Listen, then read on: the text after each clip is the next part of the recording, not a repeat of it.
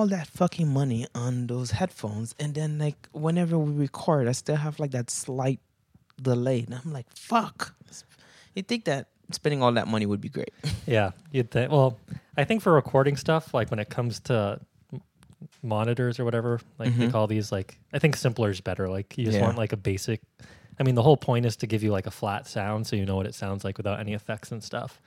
But I bet music with those headphones is pretty sick. Yeah, it's pretty nice overall. It's kind of like a weird thing where when I was listening to music, it's actually great for classical music and just. Oh, are we recording? Yeah, we're going. Oh, okay. Fuck. This whole time I'm like, we're doing the free. So overall, I was thinking that it's great from a classical music perspective and just other music in general. If you want to hear, let's say you're listening to anything, you want to hear like the person's voice, like how they're saying it, like the slight intricacies, it's pretty good. But for other stuff where like this, what I bought it for initially, I'm like, yeah, this is going to be multi. I'm going to use it for everything. And once that disappointment came in, I have used it, but I haven't used it, you know? Yeah. It's like, fuck, I really wanted this to be everything to me, and it was not that, so. Well, one good thing I could recommend if you ever do go down the VR rabbit hole of like started using the feature where you can basically watch like movies and TV shows in a movie theater. If you had a VR headset and used those headphones and like watched a movie, it'd be like having your own personal IMAX, which would be sick. Oh, shit. Yeah, damn, that sounds Because I can imagine that probably has like simulated surround sound, or even if not, probably like the sound quality is so good that'd probably be sick with a VR headset. Yeah, that would be pretty cool. So, yeah, something to consider. Once our bags are bigger and you can just buy a headset on the whim. Yo, so how are you feeling about this run that we're having so far? So torn. Like I like waking up, like I check my portfolio every morning when I first wake up, and I'm like, oh, it is nice to see it up. Luckily, it's kind of peaked today compared to yesterday. It's kind of in the same spot. So that part's nice. But then when I look at my DCA and I'm like, fuck, I'm getting less ADA every day. Yeah. And then the altcoins that I then buy with that ADA on a weekly basis, I'm like, fuck, those are pumping even more. Yeah. So pumped that's going up. Can't wait for it to go back down. It's like kind of not a proof case, but it's like proving the theory behind it. Like, I think this is temporary, but it's just like proving that once things take off, it's going to probably be crazy. Yeah. One thing I wasn't expecting though, so I have a couple of like NFT utility coins in my bag that like I just bought because I like these projects like a while ago. And they're like some of the highest grossing coins I've had. Like there's one called Ding, which is from Dead Pixels. Have you seen that NFT project at all? Yeah, I heard about it. So it's one of the like, I'd call like a blue chip on Cardano. But so they have Ding, which is some utility token because it's eventually supposed to be a game, I believe. So I'm assuming it'll be used for that. And that was like my top grossing token. Unfortunately, I had like $50 worth of it, but it went up to like $90. Oh, but shit. so that's making me I think I want more exposure into ADA altcoins. So definitely still focusing on ENS and LenFi because those both did really well, especially LenFi is up crazy. It's fucking crazy. It's like pumped to like, it's close to 6. Yeah, I was gonna say it was like over $5. Just like fuck. I remember it was like under $1 not that long ago. Exactly. But yeah, getting more Ding, and then also Clay Nation has a token, which is like another blue chip. Like that's like, I'd say my most solid NFT I have. And I was staked to their stake pool, which gave you some tokens, and then by holding the NFTs, you accrue Clay tokens. So I had like almost 30,000 of those just like waiting on my NFTs. So you have to bake them, which is like a 2-week process, and they get transferred to your wallet. But Clay has gone up a lot too, so maybe buying that because it's still cheap. So yeah, just diversifying more instead of just sticking to LenFi and ENS. And then I haven't really looked into it, but Milk, like, isn't that like the Muesli Swap utility token? Swap. So maybe some of that. And you've mentioned Wing Riders before. Is that also another DEX? Yeah, it's a Dex, but like when it comes to the Dex battle, I don't necessarily think that you should. I think Dex Hunter, go with them. Yeah, DEX. I'm so glad I bought that. Like I bought $60 worth, and it's already like $90-something worth now. Dex Hunter is a great platform. I mean, you use it all the time. And they're partnering with so many people. And also too, they're going to have a cross-chain integration Oh, so soon. And they didn't say when. They're It's coming sooner than later, and I'm like, fuck. Like overall, it's a great dex. They're killing it. They kind of came out of, I mean, maybe you've been following them, but for me, they kind of came out of nowhere. Like you told me about them and I hadn't heard anything prior to you like being like, check this out. No, they literally came out of nowhere. It was even surprising to me because essentially they were just kind of like building in silence, and then out of nowhere, somebody posted, "Look at this great dex aggregator. You could like swap, and it redirects your swapping to all the different dexes in order for you to get the best price overall." And then I'm like, "This is fucking amazing." Yeah. And then I started using it. I think by the time I told you, I was using it for like a week and a half to 2 weeks. Yeah. Because every time I like make a recommendation, I wouldn't want to like recommend you something and then I'm not using it, or I don't know the ins and outs of it. Yeah. Like I don't have like confidence in it, so I wouldn't necessarily recommend it. So once I started playing around with it, started DCAing, and you could create your own baskets and like your different allocations and whatnot. And then they're like, yeah, but wait, there's more. And I'm like, fuck, this is pretty cool. And then now, did they already start with the DCA aspect? Has it been integrated yet? I haven't seen it yet. I've been on their platform regularly. I haven't seen it, but maybe I've like missed how to access it, but I haven't seen it. But I do like that they're integrated with Vesper now. So they're in the Vesper wallet, which you can swap directly from the wallet. And then they also have a dApps connector. Mm-hmm. So you can connect to the full Dex Hunter website and like access your baskets and everything like that. So now I can do my DCA right from my phone instead of having to go on my laptop, which is yeah. And you get, if you hold Hunt, you get speed boost, which I just saw boost. I'm like, oh, I want to get to the next level. I thought it was gonna be like staking rewards or something, but then I saw it just makes it so your transactions go faster. So a little bummed on that, but I'm still glad I bought the Hunt for that reason because it's pumped quite a bit since I bought it. Yeah, But I think that overall. I hope it retraces though. It's like when you told me about it, because it's kind of funny. The day that you told me about, oh, have you bought any Hunt? And then earlier that day, I was looking at all the dexes. I was like, out of all these dexes, and I've been very skeptical as to which one would win long term. Yeah. But Dex Hunter is in the perfect situation because they're partnering up with all of the dexes. They reroute all of the transactions or the batchers to these dexes. So it's more of a great partnership in the sense of, okay, they're not competing. They're adding and helping. And as more dexes come with all these functionalities, because do you see the amount of dexes we have on Cardano? Yeah. It's fucking like, okay, would I want to buy Wi-Fi, or do I want to buy Muley Swap, or do I want to buy Wings Riders? Should I buy Sunday Swap? Should I buy, there's Genius Yield that's going to come out. Yeah. There's these other, there's like over, there's probably by the start of the bull run, they're probably going to be around like 10 dexes overall. Yeah, that's crazy. And there's MinSwap. I'm like thinking about it. I'm like, yeah, there's so many different dexes, and at the end of the day, I think there's probably by the next bull run, there's gonna be some type of consolidation where some of them, because they haven't had enough profits, or just it would just make sense over time. I think the amount of wallets that we have will consolidate. There'll be fewer. Yeah. And the amount of dexes that we have, they'll consolidate and there'll be fewer. They'll just like partner up in the sense of like, oh, we're all doing around the same things. That's just like combined teams. So that could be a thing of the future, but not now since we're still in the early days of Cardano. So it's fucking amazing though, right? It's like, it's so exciting now. Like I go on Taps Tools the other day and I was like, bro, every fucking thing in the top 40. Yeah, it was all green. It's all green and they're up like, it's not like they're up like 3%. They're up like 35%. And you look at the 7-day, you look at the 24, and you look at the last hour and you see it green, green, green. I'm like, yo, and this is just starting. Yeah. Yeah, I'm very excited for it. So yeah, I'm trying to decide what projects to diversify into. So definitely keep buying Indigo. LenFi and ENDS. Yeah, I keep hearing things about Indigo. I don't fully understand that, so definitely would want you to explain that. But also like Meld, like I've heard about them for a long time. I still don't fully understand what Meld is. And then I think I'm going to do these coins like Ding and Clay and stuff just because they are.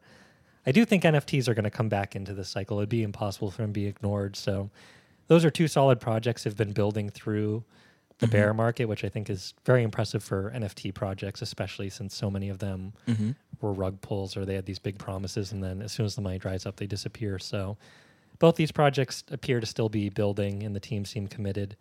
And the prices are holding pretty well considered that. So what's that? So Hunt, LenFi, and Meld. Ding and Clay.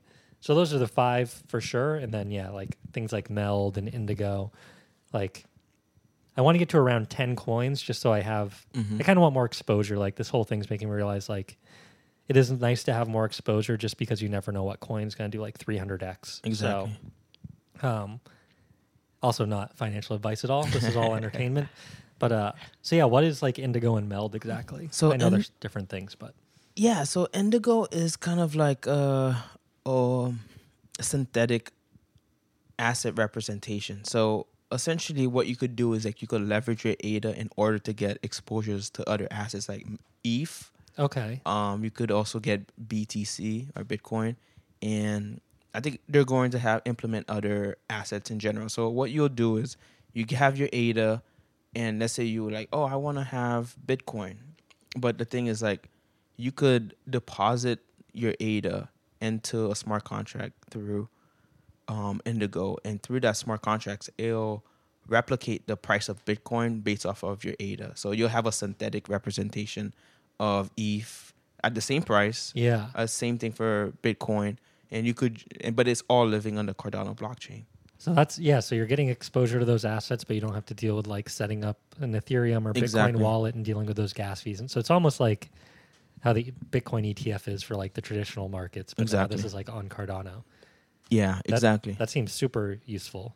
Yeah, and then they have like this IUSD too, which is a synthetic representation of the US dollar.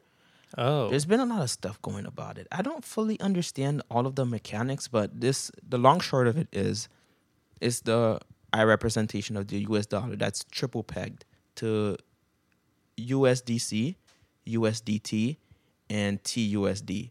So in theory, it should actually price, because the way that they said is like, if let's say one of them depegs from $1, the other two probably won't. So it should really, relatively speaking, like keep that peg against these other two. Yeah. But it's also a little over collateralized where it's not 1-to-1. It's like 120.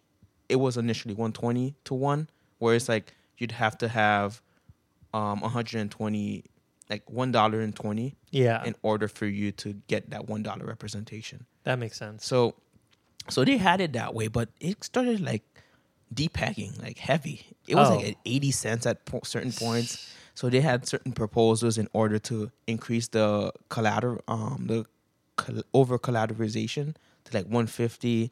And essentially what was going on is like a lot of people started to like get IUSD from the market, and then they would like go buy other assets, and then from buying other assets they would, I still don't understand the whole mechanics of it, because nobody has kind of like gone over like the whole issue, but it created a market dynamic where there were fewer, the price of IUSD on DEXs was lower than you minting IUSD through the Indigo platform. So are people trying to like use arbitrage and stuff? Yeah, they've been arbitraging it like heavy, and because of that, the DEX price has just been like dropping and dropping. Oh. So they created a proposal. They showed Would like that be a good time to buy it though if the DEX price is like tanking? Because it is. In theory, it should come back up to $1 once they get it sorted out. Exactly. That's the theory behind it, and because at the end of the day, even though it's like everything in life. It's like the theory sounds good. You put it to practice, and people start using it in different ways, and you're like, "Fuck, this is not what we expected." Yeah. So, so they started like changing the collateral version, and they showed like a whole chart about it, and I was like, I still don't fucking get it. Yeah. It's like I'm trying to understand it. I'm like, so what? The market dynamics. How I just understand that at the end of the day, it's trading below peg, and it's not necessarily the best for a person like, oh, I want to like put. Let's say you're taking your profits in a bull run, right? And you're like, oh, okay, let me just put it in IUSD. But fuck, it's like if it keeps depegging, so if I try to reclaim my IUSD for, let's say, lose like 20% of your profits. Exactly. So so I've been thinking about, I'm seeing it from like a theory perspective of like, okay, it's out there. They're trying all these different things in order to regain the peg. I have to see how the peg operates for a period of time, in order for me to have confidence in whether or not I would want to store a significant portion of my profits in IUSD. Yeah. So overall, and also the problem that I also have with it is that one of the pegs is USDT. Yeah, if that falls, like a third of it's gone. Yeah. I'm trying to. What's that fully decentralized stablecoin? It's like DAI or something like that. Oh yeah, on Ethereum. Yeah, I'm surprised they aren't like using that as a peg since it's like fully decentralized but still pegged to the dollar, like as one of the things. I think maybe in time they'll integrate more stablecoins as their like what it should be pointing to as a collateral asset, but as an asset in general. But I'm thinking that we could JED. I was JED gonna say why. I was gonna ask that too. Why would you choose IUSD over JED? Oh, because they said, oh, actually, there's no real reason Because because isn't JED super? Was it like 4-1 or something like Yeah, that? Over collateralized. Yeah, it's over like collateralized. yeah, it's like a algorithmically over collateralized stablecoin. The way that they put it, it is 4-1. And in my opinion, I'm gonna fucking take all my profits in JED. Yeah, that's what I was thinking. Is Oh. JED released? Because I've seen it on the charts, like when I was looking at native tokens. Is JED actually, is it publicly available yet? Okay, so you could store it in JED right now. Yeah. Has it maintained the peg pretty well so far? Is it like perfect? Bro, it's not even it's actually sometimes it's overpriced where it's like it keeps the peg so well that at times it's trading at a premium. So like instead of like for you get one JED, it's like the JED that you have is like $1.05 or $1.03. So yeah, you're keeping your purchasing power once you swap into JED. Yeah, so if you want to try to catch it when it's like pegged right to zero, and then if it does fluctuate, it's probably going to fluctuate in your favor. Exactly. So you like JED is, if you look at the chart, I mean but I think it was just like a mispricing by CoinMarketCap because it showed that it went to 86 cents, which it never did. Because it never loses. You can't mint more JED if the collateralization is below 400. Is below 400. So you just have to wait until people like provide the Shen, the reserve coin, in order for you to like regain the ability to mint JED. So from a practical standpoint, I'm like, I fucking trust it. I know the criteria. I know how I'm probably not gonna lose my purchasing power or anything. This over collateralization that they have is like it's over. It's like 4-1. Yeah, that's crazy. Is that like the most over collateralized stable coin? Like, are there any other that like 4-1 seems crazy? So far on the market, I think that's the highest one. So like ADA would have to literally drop to like levels. It'd have to lose, I think they said like 85% of its value in order for it to kind of lose its peg. But realistically speaking, it wouldn't necessarily lose it. It was just kind of like you can't mint any new JED for a while. Yeah. So from a design perspective, I mean, IOG was the one who designed the paper, and Cody was the one who developed it and released it. And from what I'm seeing so far, and at certain points of the bear market, it was pretty tough on JED because even though you couldn't mint because it was under collateralized for so long, in terms of you couldn't mint new JED since the reserve ratio was below 400. So nothing new could come into supply. So people are like, I want JED, but it's like, I can't mint shit. Fuck. So it was just a lot of that. But overall, like now, since the ADA price is pumped, the reserve ratio is kind of like shifted where it's above 400. So people have been able to mint JED. And I'm thinking as the ADA price keeps pumping, as market dynamics change, so a lot of it is going to start coming into circulation where you're going to have the ability to do it. So a lot of people are like, me personally, I'm like, JED for sure.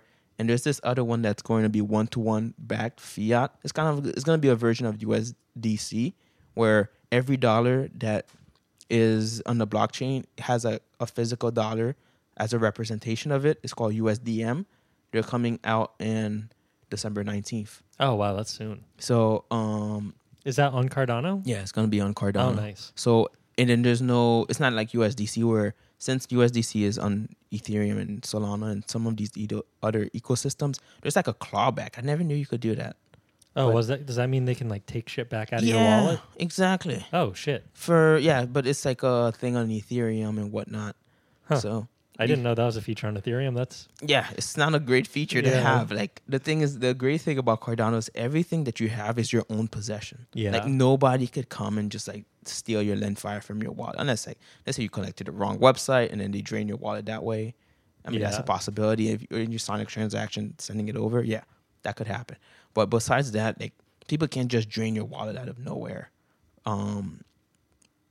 Based on like a lot of stuff in Ethereum, it happens that way where people just lose like 50,000, 800,000 just like that. Yeah, that would So suck. That's my like biggest fear. I'm definitely working on securing my wallets and really taking it seriously now. So yeah, I need to continue focusing on that before it becomes an actual like issue. Like once I have enough money that if I lost it, I'd be very upset if I lost my whole portfolio right now. But yeah, so I'm actively working on securing stuff as much as possible. But so Indigo is like synthetic exposure to like assets on other blockchains. yeah. What is MELD? Like I think you might have explained it before, but I completely forget. Yeah, it's like lending and borrowing on Cardano too. So you'll be able to take loans out against your crypto. Essentially, it's kind of like any other lending and borrowing platform. So is it similar to LendFi then? Yeah, it is. But one of the other aspects that they're trying to implement, but he can't do it in the US yet, is you're going to be able to have a bank account or like a card, like a debit card that's Yeah. associated with your mailed account. So essentially, you'd be able to make purchases by taking loans out against your crypto. You get a fiat. You'll be able to like take a loan out against your crypto. You get that the fiat value gets transferred to your mailed card, and then from there you could use it just kind of like any other debit card. Oh, that's pretty cool. But it's non-custodial in the sense of like they don't control it, and they had like a partner. They said it fell through, but they're working with other partners, and essentially they're not gonna be able to control your bank account, and also too from the other aspect of they're not gonna be able to hold it. And they were working with the Central Bank of Lithuania. Okay. This kind of sounds weird, where it's like the central bank was the one that's going to be able to service the aspect of you being able to take a loan and you being able to. It's kind of like you would be banking with the Central Bank of Lithuania, But from anywhere in the world. but from anywhere in the world. Exactly. Interesting. I wonder why they chose Lithuania. Is it just super deregulated or something? That's a good question. I never asked it because there was an interview that Ken did with Crypto Rain way back when, probably like 4 months ago or 3 months ago, and he was just explaining the mechanics of how they're not in charge of your money, and the Central Bank of Lithuania is not like they can't hold your. It's not like they could freeze your money either. Yeah. So he was just explaining that mechanic, but you would have the card and be able to use it like anybody else, like any other card. And at one point, people were like, "Hey, is Mel going to come out with like credit cards?" And then he's like, "Nah, we do not believe that in order for you to build wealth, that you should go into debt. Like the debt that you can take out is based off of what you have." Yeah, that makes sense. So so if you have like $800, you can't be like, "All right, I need 1,000." So the most you could probably take is like what, 600 or whatever. Yeah. As long as it's below the however much you have. But one thing I've been thinking about the way that a lot of stuff in crypto is taking a loan out against your assets is cool. I get it.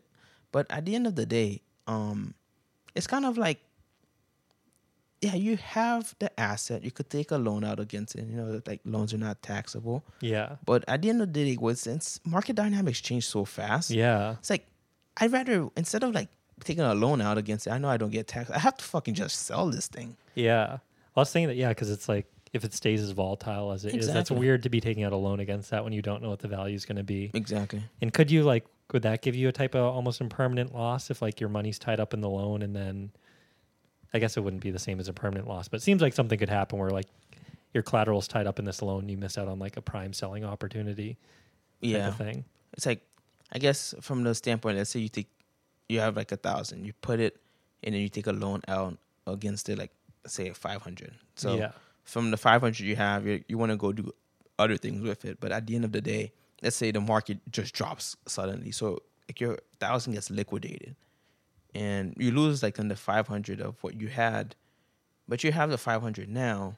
So essentially, you kind of lose $500 because Yeah. of market dynamics, because everything that you supply as an asset that you want to take a loan out against, you're going to be providing more assets than what you're going to take anyways. Yeah. So from a DeFi perspective, yeah, you're always going to it's always going to be that way. It's always going to be like you can't just take out more than you have. Like if you go to a bank right now and let's say you're a business or whatnot, you take out a loan. Most of the time, even if they have a collateral asset, like they ask you for collateral, it's not going to be 1-to-1 or Yeah, it's like more. 10 or 20% or something Yeah. of what you're taking out. Exactly. So Yeah, so it's kind of weird to only be able to, I mean, it makes sense, but the use case of like taking out a loan for less than you have is just kind of, I don't know when I would ever use that. exactly. That's what I've been thinking about most recently. It's like, yeah, I could take out all these loans, but I'll never be able to really capture most of my I'll never be able to capture most of my value of like whatever asset I'm supplying. Yeah. So this is a complete different turn, but I haven't looked into it at all. I'm pretty sure it's a meme coin, but Snek, it seems like Snek is like pumping like crazy. Is it just a meme coin? Is it just like Hosky, or is there like any utility to it, or? From when there was like a whole Snek hype, they're saying that they're gonna create they've been creating like a community around it where it's not like just like a meme coin, kind of like a Doge or anything like that. You're trying to create a brand, a Snek brand. Yeah. So they had like energy drinks. It's called like the Snek energy drinks. So they started like releasing that, I think in California at one point. And also too, they have Snek merch. And then they also have they've been creating a lot of content in general for Cardano. Like they've been creating like a meme coin content, but also to take us seriously type of thing. Yeah. So overall, they've built like a nice little community, and they've created like poker games too. So every week, couple of days or weekend, there's like these poker tournaments, and then you get paid in ADA and whatnot at the end. So they've been creating all these little use cases that maybe one of them kind of really pops off. So like the Snek brand really becomes like a big thing, and that could definitely bring a lot of people to the Cardano ecosystem. Yeah. So I think at first, remember there was like a proposal to add it on LendFi as a collateral asset, and I voted against it. But once they got in, like their team is mad talented in the sense of like they create great content. Yeah. And I was like, this is really nice, and we need things like that in order to bring more people to the Cardano ecosystem. Yeah. So it's a net positive, anyways. And people make money, and they're like, you know how it is. It's like, oh, how about this like meme coin, and it's doing very well, and you're like, oh, where did you buy it? It's called Snek. It's like, oh, Snek, this fucking sounds cool, and people just like go buy it, and the price go up, and they're like, oh, this is fucking cool, and then by the end of the day, they get brought to the Cardano ecosystem. So maybe this person, instead of just being like buying this meme coin and then just like, oh, fuck it, this seems cool, and number go up, maybe he's like, oh shit, let me go look at these other coins. Yeah. And then from there, he discovers like LendFi, he discovers Dex Hunter, discovers Axel, ND, all these other things. So you're like, fuck, this is pretty cool. This is a great ecosystem. So from that standpoint, yeah, I thought that at first I was because, personally, I don't do meme coins. I'm like, fuck all that shit. But at the end of the day, they need to exist. So yeah, it's overall. If you want to do the meme coin thing, it's like the top meme coin on Cardano. Yeah, I don't know if the DCA in me is always torn of like I should just buy no matter what the price because this is what it's all about. But another part of me like I should wait for the retracement and then start DCing and then. But the retracement's probably going to come, but you never know. Who knows? This could be the start of the bull market that none of us expect. The chances are low, but you never know. But so maybe I'll consider putting a little bit of money into Snek, especially since it's like the way you explained it, not just a meme coin, which that's interesting because I never really, like when you think of people building on crypto, you think of it always being like technical things, like they're building utility or an NFT project, which is less technical, but still has technical aspects. But that is interesting. Like, yeah, it's super useful to just build like a popular brand or like a community that draws people in where it's not, you're not building a digital product for set or like you're not coding something. Yeah.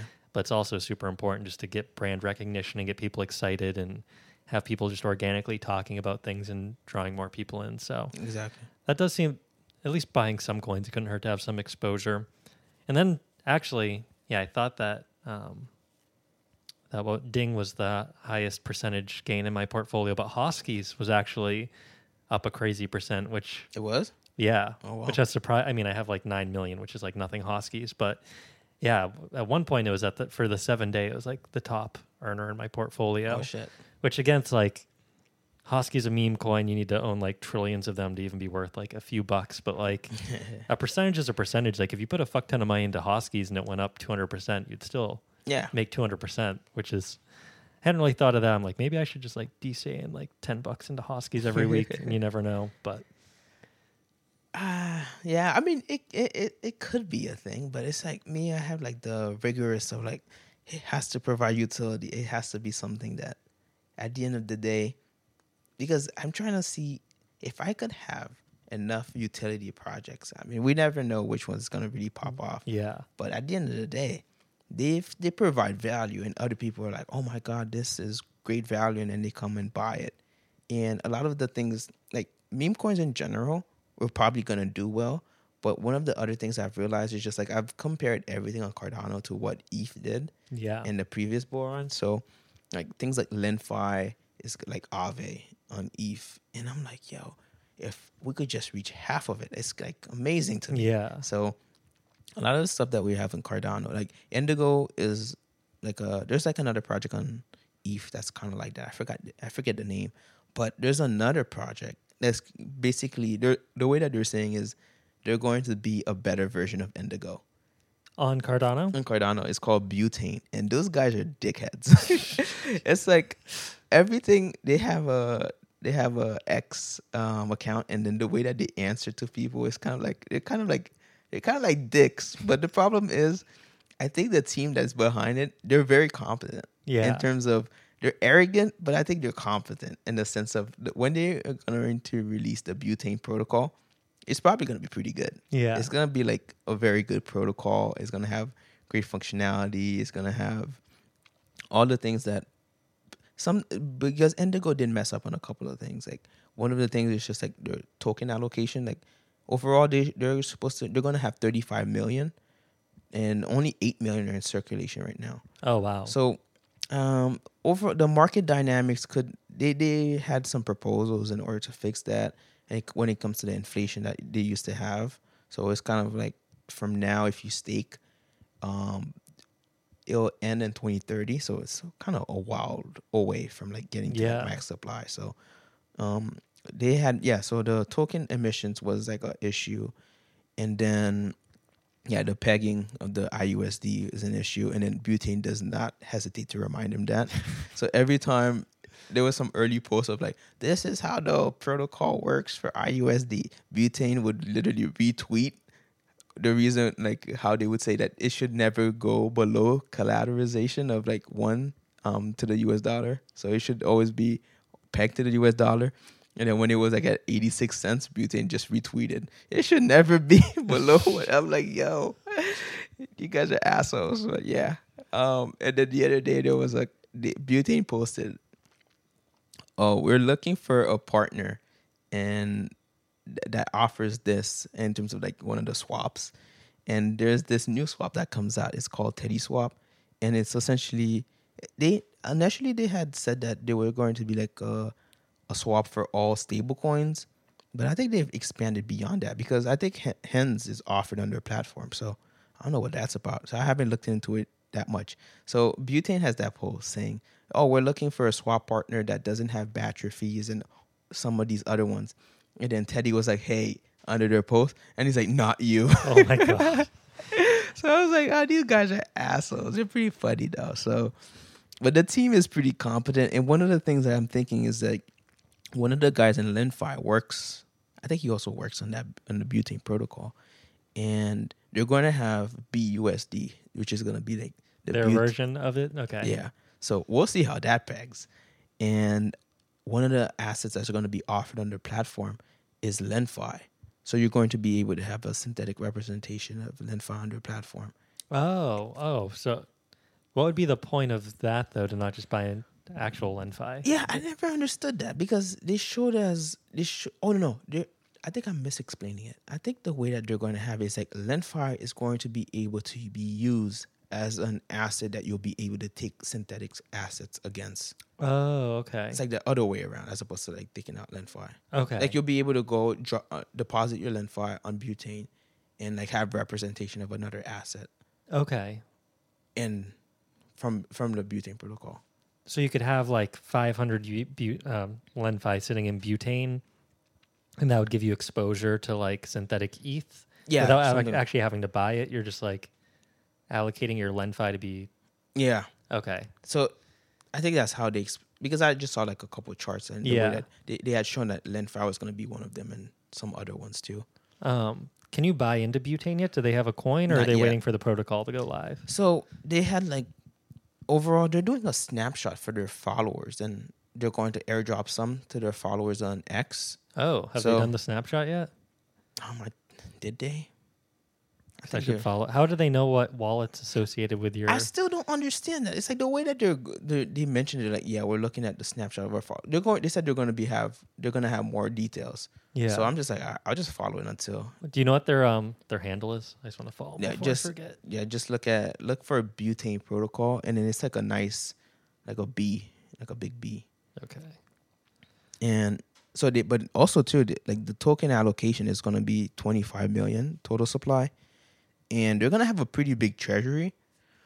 It's not Butane Network, is it? Is it? Let me see. Well, I don't see anything under, unless I'm spelling it wrong. But there's Butane Network. It's the first one. That first one. Oh, this one. Oh. Yeah. Oh, No, yeah. that'd Butane Protocol. You're right. Crafting a future in open finance with fungible synthetic derivatives powered by Oracle priced feeds. Building our vision on Cardano. Yeah. Yeah, I think they're a competent team with a bunch of dickheads, but I love them though.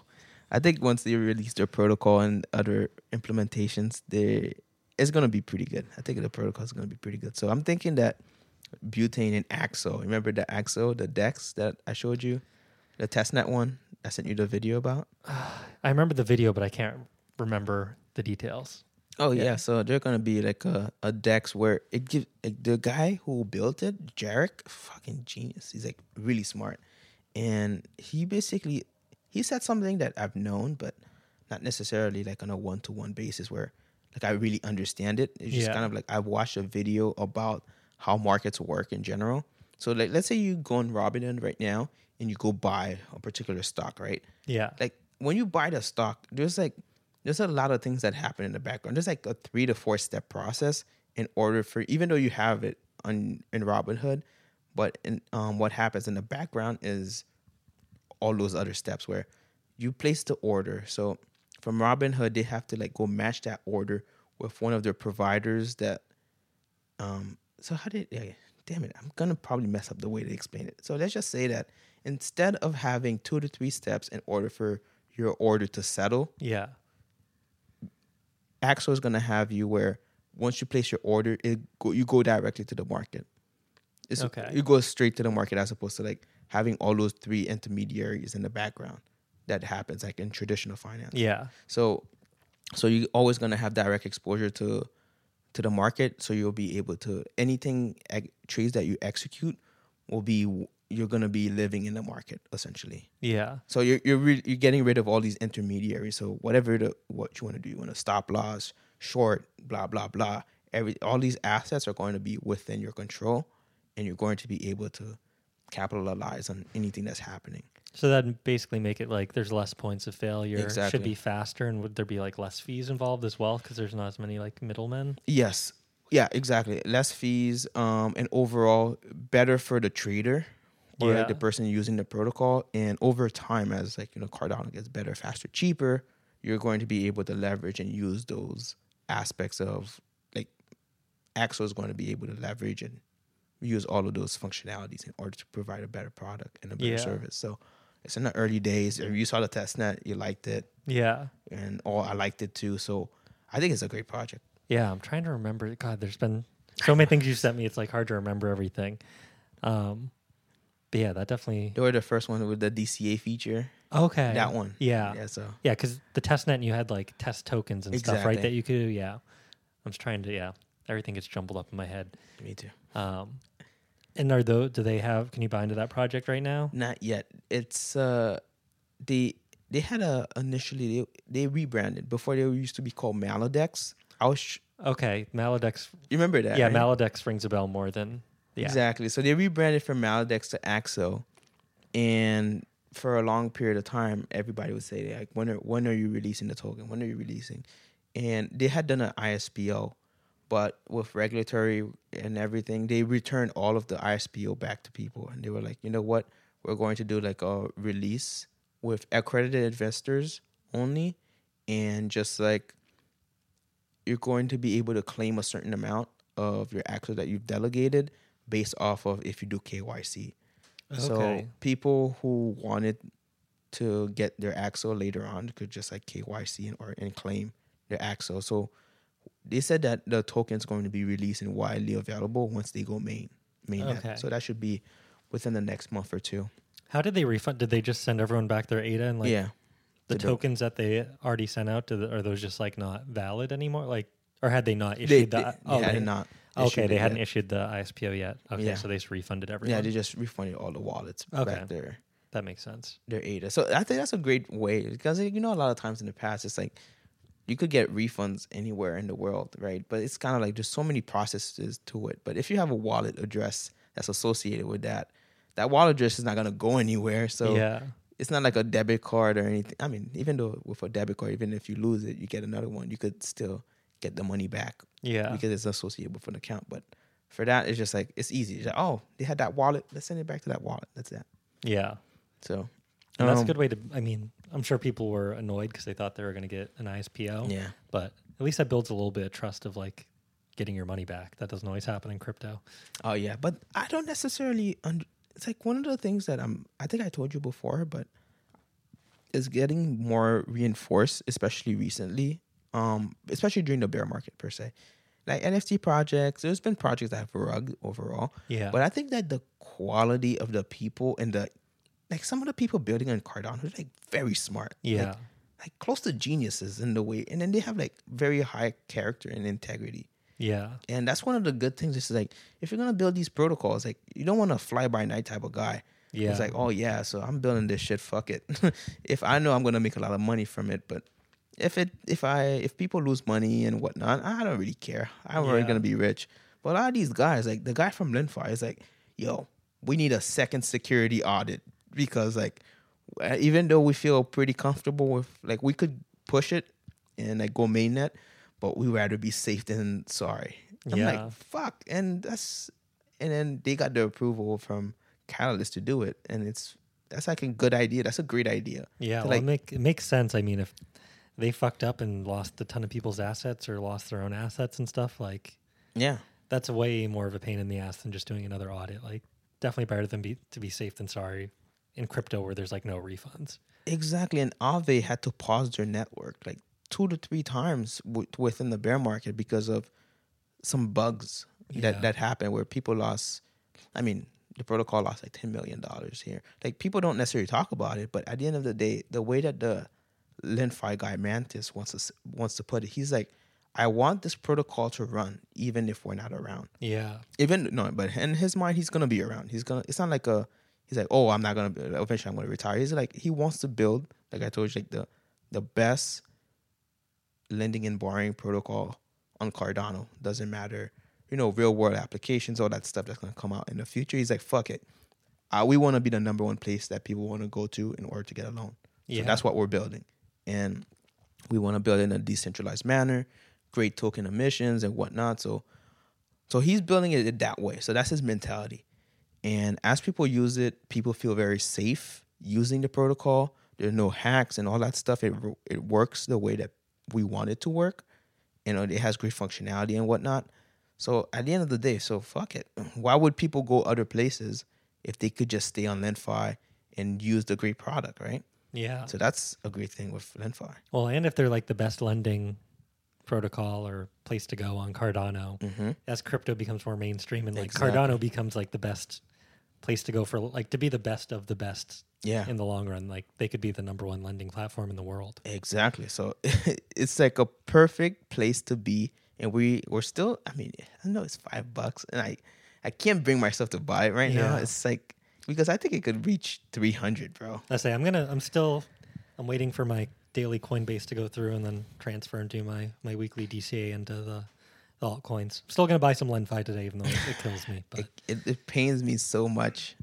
And at the end of the day, I'm like, hopefully there's a retracement, but it could get because like right now it's like close to $6. Imagine Yeah. though the bull run, man. It's like, Yeah. because bull runs, even though like we want to be like, oh yeah, it probably could peak out at like 50 or whatnot, but the thing is like things don't get priced appropriately in the bull run. So the over evaluation of Linfi, I mean, we both know Linfi is gonna be a great product and whatnot, but is it gonna be worth like, let's say $700 worth of a good product for one coin? Probably not, you know. Yeah. So it's like there's gonna be an over evaluation of it, and that's where like, oh fuck it, it's great for us where if we're selling within that period of like it reaches like $300 or 200 or whatnot, and we're selling at that point or like even 500 or 600. Yeah. And when it retraces, like which it will, back to like a more favorable or like more acceptable price in my opinion. Maybe it's like it retraces from 700 to like $50. Yeah. I mean, you're like, fuck. I was like selling at 600, but at $50, it's a fair price for what it offers. So, yeah, Linfi, and the same thing with Hens, and the same thing with some of these other protocols too. So, Meld, a lot of people have soured to it because they kind of like moved away from Cardano. They've said they're going multi-chain, and they've been building out on the AVAX subnet, on AVAX. Oh, okay. I didn't know that. Yeah, that's happened, and a lot of people like saying, "Oh, why?" Because they said that I don't necessarily believe them 100%, but they said that there's an issue with the Cardano blockchain that it's not a big issue, but it could affect their protocol, and because of that, they've decided they're not gonna stop building on Cardano, but they're not gonna go mainnet on Cardano. Yeah, so it sounds like they kind of want to diversify to Exactly. minimize the risk, I guess. Yeah, that's what they said. But I'm like, at the end of the day, all these other protocols they're building and launching in Cardano. So I guess your guys are just not smart enough, or I don't necessarily know. Maybe they don't have the right people in order to launch on Cardano. Like, because some like the Linfi guy, the Henscoin guy, the Axel guy, like they understand Cardano from like a deep structure of the protocol, and they're like, fuck it, okay, so whatever the trade-offs, I think we're going to be able to overcome them and still build out our product so that it works very well. So maybe they just don't have the talent. That's what I mean. There's talent is few and far between. Yeah, especially in such a new space, and like Exactly. it does. I know very little to nothing about coding, so Yeah. but it seems like coding on Cardano. What was it, Plutus and like Haskell? Mhm. And didn't you say they're now adding like more Yeah. mainstream programming languages? But yeah, it seems like the amount of people that deeply understand those systems is like pretty limited in the world. Exactly. Oh, very limited. I mean, we have Icon, this new programming language, which is much easier to build on, and a lot of people have started to adopt it. It's pretty good, and people like it, but still, it's still fairly new since it came out like a little over a year ago. I remember in the peak of the bear market, they're like, "Oh, you guys want to build on Cardano? This is a new programming language. It offers all this simplicity." And I followed them, and then the one thing that gave me the greatest confidence in Linfi is just like one of the guys who built Icon went over to Linfi. They got yeah, hired. I remember you mentioning that. And I was like, fuck, they got a good guy. They got a good guy in there. So that's like, and then the team is only like 3-4 people. So they have Mantis, the guy the founder of Linfi, and I think his brother, him and his brother are like the co-founders. And then the third guy is the Icon guy, and I think there's a fourth guy floating. I don't necessarily remember who he is, but I think they have a solid team, and the Henscoin guy is like another. I mean, we know Vladimir. He's getting better with the interviews, though. They are slightly less dry. The more recent ones you've sent me. He's not as bad. He's getting better at it. Yeah. So Well, he should focus on the protocol, not getting better at interviews. Only so much time in the day. So. it's like, let me explain the protocol. It's like when he starts talking, it's like he's really smart, but it's like the way that he talks is like not very fluid. Whereas it's like he's thinking and talking, and he knows what he's talking about, but like his delivery is not the best. And it's such high level stuff too. Exactly. It's like, yeah, you need like very good explanations and analogies and like an engaging voice to make that stuff like really interesting instead of just like your brain turns off within like 30 seconds. Exactly. So but I trust Vlad to like make me a millionaire, man. Yeah. Like I'm looking at Hens, I'm like, yo, this is so undervalued. I mean, it's going up to like one something, and I'm like, yo, when it goes to, because there's a lot of interest. Like overall, right now, over 30% of the total supply is staked. Yeah, that's crazy for Yeah. still being so under the radar that like the people that are holding it are that engaged. Exactly. So I'm like, if we're seeing this now, would it be out of the realm of possibility to see like a $30 Hens? Like, does that sound ludicrous to you? That's not ridiculous at all. Exactly. And that's a very conservative view, in my opinion. I think it can go much higher. Yeah. Because I told you, like, I saw some of these other privacy protocols that came out, and there's not that many of them overall across all of crypto. So it wouldn't surprise me. I mean, even though we both said, like, like the $400 Hens, Yeah. what would we hold? Should we hold all the way until then? I'll be highly irresponsible. White knuckling it. Yeah, but at the end of the day, it's not impossible. But what's more probable is like maybe over $100. Yeah. Well, over like maybe it peaks out in the next board at like 150 to 200. So, which still that would be a crazy increase from like I feel like I was buying it for like 30 or 40 cents not that long ago. Exactly. So, I think that's a good protocol. Only the 15 million coins too. Yeah, that's such a low volume. Yeah. So, and it's liquid staking. So, if they did the lockup portion, actually that probably would create it could reach probably $400 if they locked it up where you can't necessarily move it. Yeah. But they just went the liquid staking route. So I like that because I have my min swap. I'm staking it right now because there's nothing really else for me to do with it. And it's like locked up for like 9 months. Oh, your min swap? Yeah. It's locked up until July, I think. Yeah. I'm getting like 9% return. I mean, I only have 2,000 min swap. I got enough to get like the trading fees. Mm-hmm. And then like these trading fees are like literally nothing. So I'm like, I might as well just stake it because I don't plan on selling it anytime soon. So yeah. I think I've got like 3 off it in the past like month. So I'm not getting rich off it. I mean, if I need to, I can pull it out and it's not going to be a big deal to lose the staking rewards. But yeah, I think I've also been reconsidering my like goal for my target of like being a lot more conservative. Again, it depends on how much money I can, hopefully things retrace and I can put a lot more liquidity in the next year. But based on just the portfolio I have now, like top goal, hoping to get like 2.1 million because I did the math of like worst tax case scenario. If it was all considered like short-term gains and I cash out in New York and stuff, I'd just clear $1 million. Which yeah, I'm I know. like, if I make $1 million, if I made 2.1 million, I'd lose 1.1 million in taxes, which is fucked up. I know, bro. South Dakota. Yeah, I need to look. I was looking into it more. It seems like you really need to lean into like you're a nomad. Yep. To get it, which like I'm either very much stationed here or will probably be in Maine. So I feel like the chances of me being able to like pull that off to the IRS of like being a resident is kind of low because I have a car and all that stuff too. And like if I have South Dakota health insurance, I don't think many people here would be in network. And oh, I see. so I feel like you as a single person that seems like they're going to be traveling the world. Yeah. It's less insurance fraud me of like someone spending 364 days a year in another state probably would be hard to pull off the digital nomad story. Because the way I'm thinking about it is like, I kind of ran the test scenario with the lady that like hooked me up with the mailbox. So essentially I told her I'm going to quit my job in 2025 and I'll just be like, yeah, I don't have a home where something's in my name. I don't have a car that's in my name. Yeah. I'm just a single guy working in New York. And once I have my South Dakota residency, let's say I quit my job and I'm like, oh, I'm just traveling. And let's say the bull run happens.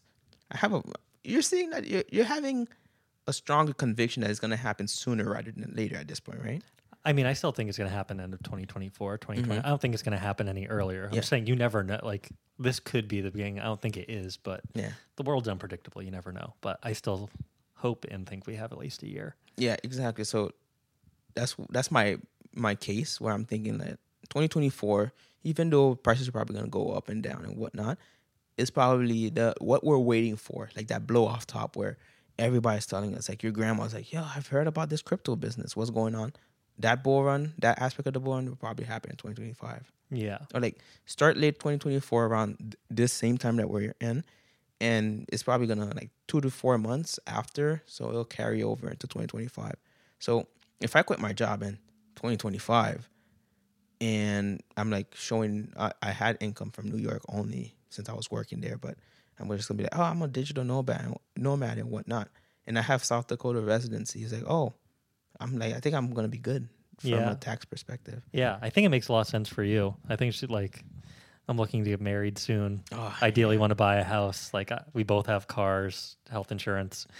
I think it'd be rougher for me to pull it off and present a convincing case when I'm like, oh yeah, I just bought a house in Maine, but I'm definitely a South Dakota resident. I have a mailbox there.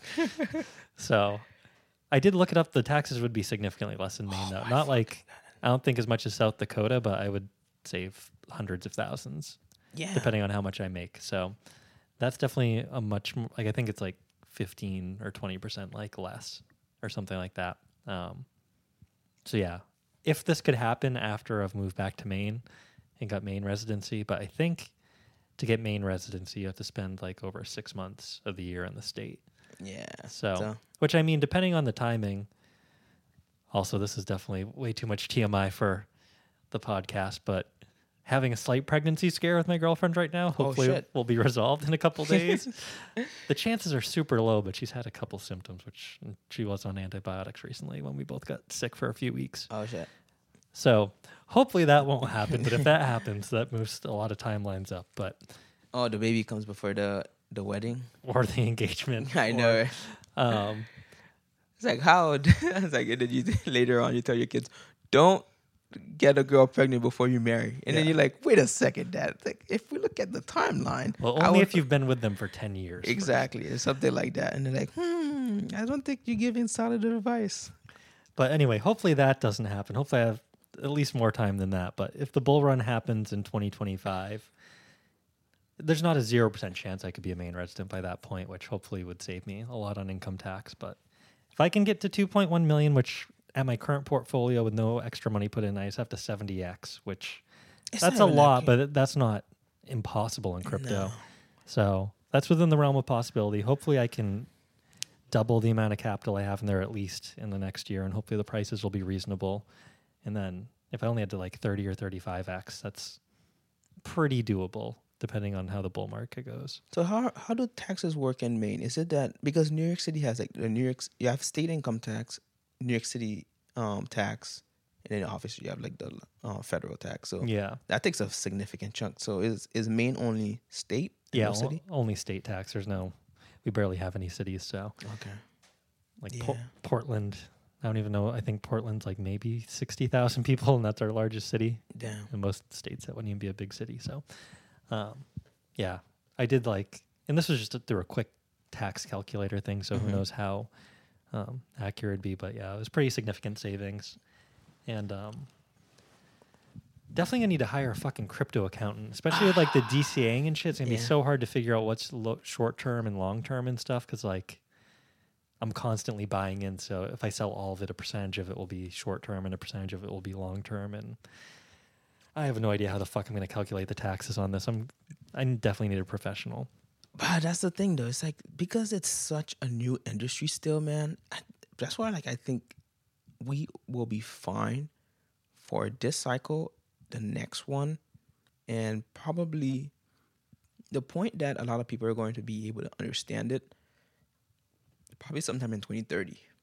And the reason why I say that is just that I've spoken to a couple of accountants and whatnot, and they're like, all right, I guess when you sell it, you just like pay capital gains. They're not necessarily very savvy as to like giving great advice, because the laws we don't even have regulation. Yeah. We don't have necessarily laws. There hasn't been an acknowledgement from the government and a lot of agencies that this is like it's a legitimate thing, you know? Yeah. So it's pretty much the Wild West still, and we need to just do our thing.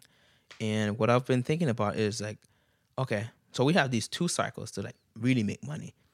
And from a tax perspective, I'm going to not put anything else after.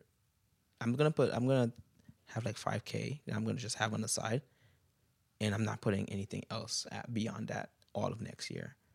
Okay. So next year you're only putting $5,000 worth of capital in. Yeah, if it's like a great opportunity, let's say butane and Axle come out and it's like at a very cheap price. Yeah, they're probably gonna like come out at like a high price. So I might not even put the 5K at Yeah. that point because my portfolio right now, if I do a 10x, I'm a millionaire. Yeah, that's So- amazing. Holy shit. I know. So it's like, and it's all based off of it because I got hens very cheap. Yeah. Remember, I was telling you I was moving the market on myself. Yeah, that's insane. Yeah, I was like, I'm buying 4,000 hens, and it was like at 6-7 cents, and then they bumped it because I'm the only one buying it, and there's low liquidity.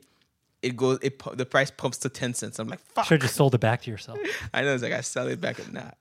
I wouldn't be able. It's like I thought about that. I was like, yeah, I could like arbitrage. I'm like, but wait, who the fuck is buying and selling? It's literally me making like a little bit Just of money. losing fees every time. Exactly. So I think because I like bulked up on hens at such a low price, and I was like, yeah, this is gonna be fine. Just like leave it, and like now it's like worth $1. So overall, like I think from like getting the ISPO and that, I'm probably up like, okay, so like an average of at least. I mean, I got 10,000 essentially for free. Yeah, that's fucking insane. I know. So Holy shit. yeah, and the ISPOs, bro. So the ISPOs, if you really hit on a couple of them, you'll be pretty much fine. So I mean, yeah, there's like no way you can lose. Like you can just Exactly. not gain. it's just like losing your ADA staking rewards. Yeah. I mean, like it kind of sucks. I mean, maybe like 10 years from now, ADA's worth $100. You're like, oh fuck, I should have like. That's if like you had a crappy project that died. Yeah. But overall, so I got 10,000 for free, essentially ISPOs, and then I bought like another 30,000 just like Yeah. through like moving the market by myself, and I'm like, fuck it, I'll just like wait on it. So if hens by itself does a 30x, I'll be a millionaire. Yeah. I'm like, fuck yeah. I'm glad I listened to you on these coins. I wish I would have listened to you earlier. I remember I was telling you this You whole did. time. I was You telling did. you every time. I'm like, yo, bro, look into LendFi. And you're like, I remember one time. Remember when we went to the restaurant, the Thai? Was it the Thai food restaurant? Was that when we recorded our first episode? Yeah, Yeah. So when we were in that restaurant and we were talking about NVIDIA, and then you're like, yo, it went up like. I don't remember how much because NVIDIA was in the news and a lot of people were like, oh my God, this is like the best performing stock this year. Yeah. And it went like 200% or something like that. And then you're like, yo, they went up 200%. I was like, yeah, bro, but LendFi, you remember the one I was telling you way back when? It's up like, it went, because you remember it went from like 22 cents to the point where we were talking, it was like $1 something. I was like, Yeah. it's a 500%. And you were like, I need to look into that. Yeah. I'm glad I finally did. But I was like, fuck, I wish I would have gone on an ISPO on any project. Yeah, man. But, I mean, but that's, you're putting in all the research and stuff. So, I mean, you're gaining all this stuff. yeah. So I'm just like, at this point, and I want to have the long-term capital gains because Yeah. like You bro, save so much. You save like 20% on that or something. it's Maybe like- more. the South Dakota, I did the math and that like the same math as you. I was like, oh, let's say I'm like very conservative in the bull run. I'm like, I see my portfolio at 2 million. Let me just cash out everything now. And I did the New York one, and I was like, fuck, I'm losing like $1 million, like or like 900,000, just round it up to $1 million. Yeah. But if I do South Dakota, essentially it's like I'm saving 500,000. Yeah. That's insane. I'm like, fuck, because it's like over like 464, just round it up to 500. Yeah. So you're like, Jesus Christ! So I have to do this. It's like it would be financially irresponsible for me. That's to like just 5 years of living very well. Like Exactly. difference wise. Like you could live pretty well for 5 years off just what you save in taxes. exactly. So I'm like, I have to do this. So in February, I'm gonna go. I already have my mailbox, so I have to Yeah. go set up the. I have to be there in the hotel, and then also too just other logistical stuff. So I have my license in South Dakota, and then after I'm done doing that, then just come back, like save up some money, and then it's either I have like this is like for 2024. It's either my portfolio hits 1 million, I quit, or if it doesn't hit 1 million, then I'll just like play out the rest of 2024 and just like quit. And then at the end of 2024, just leave for 2025. Yeah. Wait. Well, the chance of my coworkers finding this is very slim. Hopefully Okay. no one's listening. But my plan, not even the dollar wise, but like even if my portfolio goes up like crazy and I do make like $1 million or something, maybe I'll quit my job immediately. But I kind of just want to keep my job and stop doing any work and see how long it takes for me to get fired. Because I've always wondered that. I mean, someone on my team did just recently get fired. So I know they will fire people. Mm-hmm.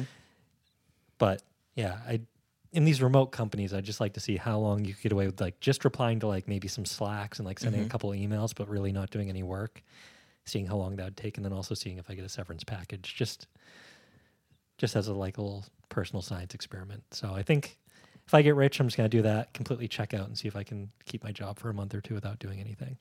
Actually, I wanted to do that, but the thing is, like, you remember for the organization I work for, there's this big push. Even though I told you about how it doesn't make sense since people gotten fired, I mean laid off, and actually essentially fired too. But there's like, oh, you have job security, right? And then I've been thinking to myself, yeah, I'm just gonna like next year, I'm gonna be like, fuck it, bro. It's like, there's some stuff I'm working on right now. I don't even understand what the fuck it is. It's like, I think it's like I'm like a fish out of water where it's just like all this shit. It's like audit stuff, and when I'm like, what the fuck is this? Like, like I don't necessarily know how to explain it, but whatever mindset or maybe I don't necessarily if it's like a smart thing or I just don't understand. I'm just not training that in it properly, but I just don't understand what the fuck I'm doing. Yeah. Like literally, like I could read the information, but it's just like you can't absorb it. Yeah. It's kind of like that. I'm just like reading this shit. I've read it multiple times and I'm still like, what the fuck is this? Well, there's a good chance if you don't understand, there's probably a lot of people there that don't. If you can't grasp it, I'm sure you're not the dumbest person there. There's probably a lot of people that can't grasp it that are just like fucking just going about their day. They're like, oh, I hope no one notices. I don't know what the fuck I'm doing here. Exactly. So I think there's a part of that too, because there was actually that segued into a perfect story. So one time I was like, because I joined a new team and I was like the lead on like some of the presentations. And at one point there's like this one dashboard in a presentation that I didn't necessarily understand. So I spoke about it the first time around based off of like previous commentary. And then later on, I was like, I'm just trying to understand like what the fuck these numbers represent. So I reached out to this guy. He's been on the team for like over a year and a half, and he's like the newer version, but he cool guy. So I reached out to him. I was like, hey, can you explain this to me? And he was like, yeah, you're gonna have to ask somebody else about this. And in my mind, I'm like, yo, what the fuck? You've been working here, like you've spoken about this multiple times, so how do you not understand this? But I was like, but my real time response was, yeah, I'm glad I'm not the only one who doesn't understand this. I'm like, wait a fucking minute, you work on this all the time. Yeah, that's crazy. He's presenting about shit he doesn't even understand. Well, yeah, exactly. That probably happens a lot. Exactly. So, at the end of the day, I was like, fuck it. I think that even though this stuff that I'm working on right now, I don't understand. It's like, you still have like the part of you. It's like, I want to do a good job, but I'm like, I can't. I literally can't. It's like, I was at one point, I'm like, am I dumb or is just none of this is sticking? And I'm just gonna have to just go with like, I'm just gonna pretend and see how far it goes. Just type it into ChatGPT and. Even ChatGPT can't understand. I was like trying to get like some ideas from like ChatGPT in order for me to understand. And ChatGPT was like, bro, he was giving me like generic answers because I was just asking like, oh, how would you go about doing something like this or understanding this? And then ChatGPT is like giving me like regular shit. And I'm like, oh, fuck. And I tried using the regular shit in order for me to understand it by asking the professionals. Yeah. And then they were like, yeah, you're kind of going too broad, or like, I'm like asking bigger questions as opposed to like the minute stuff. Yeah. So yeah. So overall, like next year, I'm just like gonna do my thing. I'm gonna be sick. Wink, wink.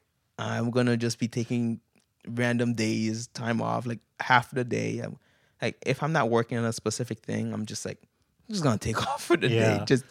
But I'm gonna be on side quests all the time until like I dip out or reach my financial goal. Of, like, it'll be interesting. Like if you did hit your goal with where you work specifically, like it would be cool to see if you just check out like how long it'd be before they fire you.